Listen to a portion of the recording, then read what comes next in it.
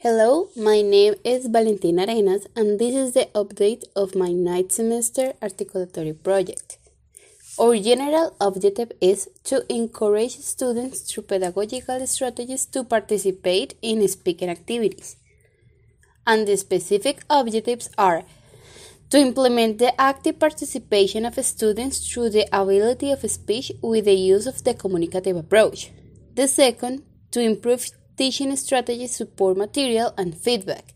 And the last one, to promote the interaction of pairs and group activities. Teaching English requires a modern methodology, always with significant and active learning, so that these are assimilated and internalized in the foreign language.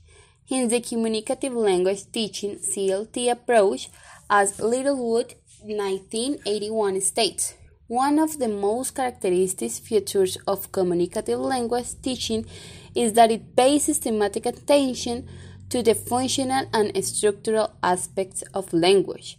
The communicative approach takes up the linguistic foundations of speech and performance by focusing on the use of language, since it combines language as a social instrument developed by and for humans to obtain various purposes in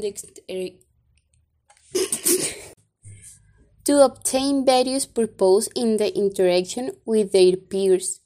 For others, it means use procedures in which students work in pairs of groups using available linguistic resources in problem-solving tasks.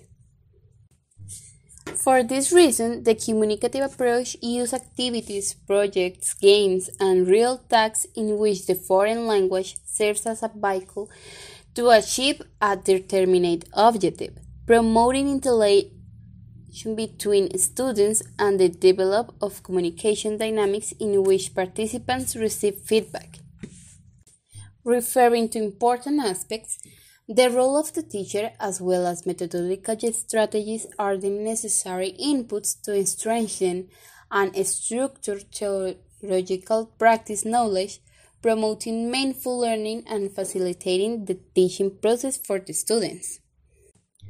To this, an active participatory methodology is needed that, according to Rees, Gemma Martin, in 2015 was introduced in the 19th century with a flexible adaptation according to the qualities of the individual, where the student is the one who carries the knowledge that the teacher is responsible for guiding, motivating the interest of the actors within the teaching learning process.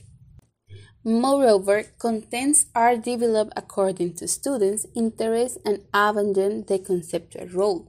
They focus on the procedures and attitudes. That means books are left and more room is given to students' perceptions, basing their learning process on the experience.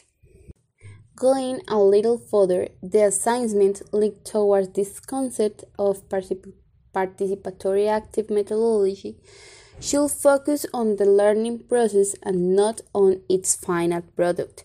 Therefore, this will be formative, where the complete process can be evaluated in format and failures where abilities and aptitudes are considered, not only knowledge. The teacher is then a coordinator who through activities encourages, discovers, maintains contact through the students. In summary, we can then say that methodology seeks to develop activities in the students to encourage their responsibility to participate and contribute to his own learning acquisition, providing an opportunity to generate initiative in their task and in the evaluation, which must be a constant exercise in the process. Our evaluation is formative, and according to Black and Williams, 1989, formative assessment refers to all the activities carried out when the students and teacher assess themselves and bring the information which can be used to check and modify those teaching and learning activities. The assessment is not limited to the final product, but covers the entire process, carrying out an analysis to determine when or in what it says is convenient to modify some aspects of the student learning or the teaching process itself. All the above given through the performance of a specific task close to reality that encourage in the process to learning everything necessary to carry them out. As previously defined for evaluation, this encompasses the entire process, making an analysis to determine at what point or in what sense it is convenient to modify some aspects of the student learning. Therefore, it is important to improve constant and timely feedback of aspects such as coherence and pertinence in the message produced orally and in writing form about the topic, correct use of the vocabulary and grammar, and correct pronunciation and expression of the vocabulary when they speak. For this, the review of the work is used throughout the class under the technique of gamification.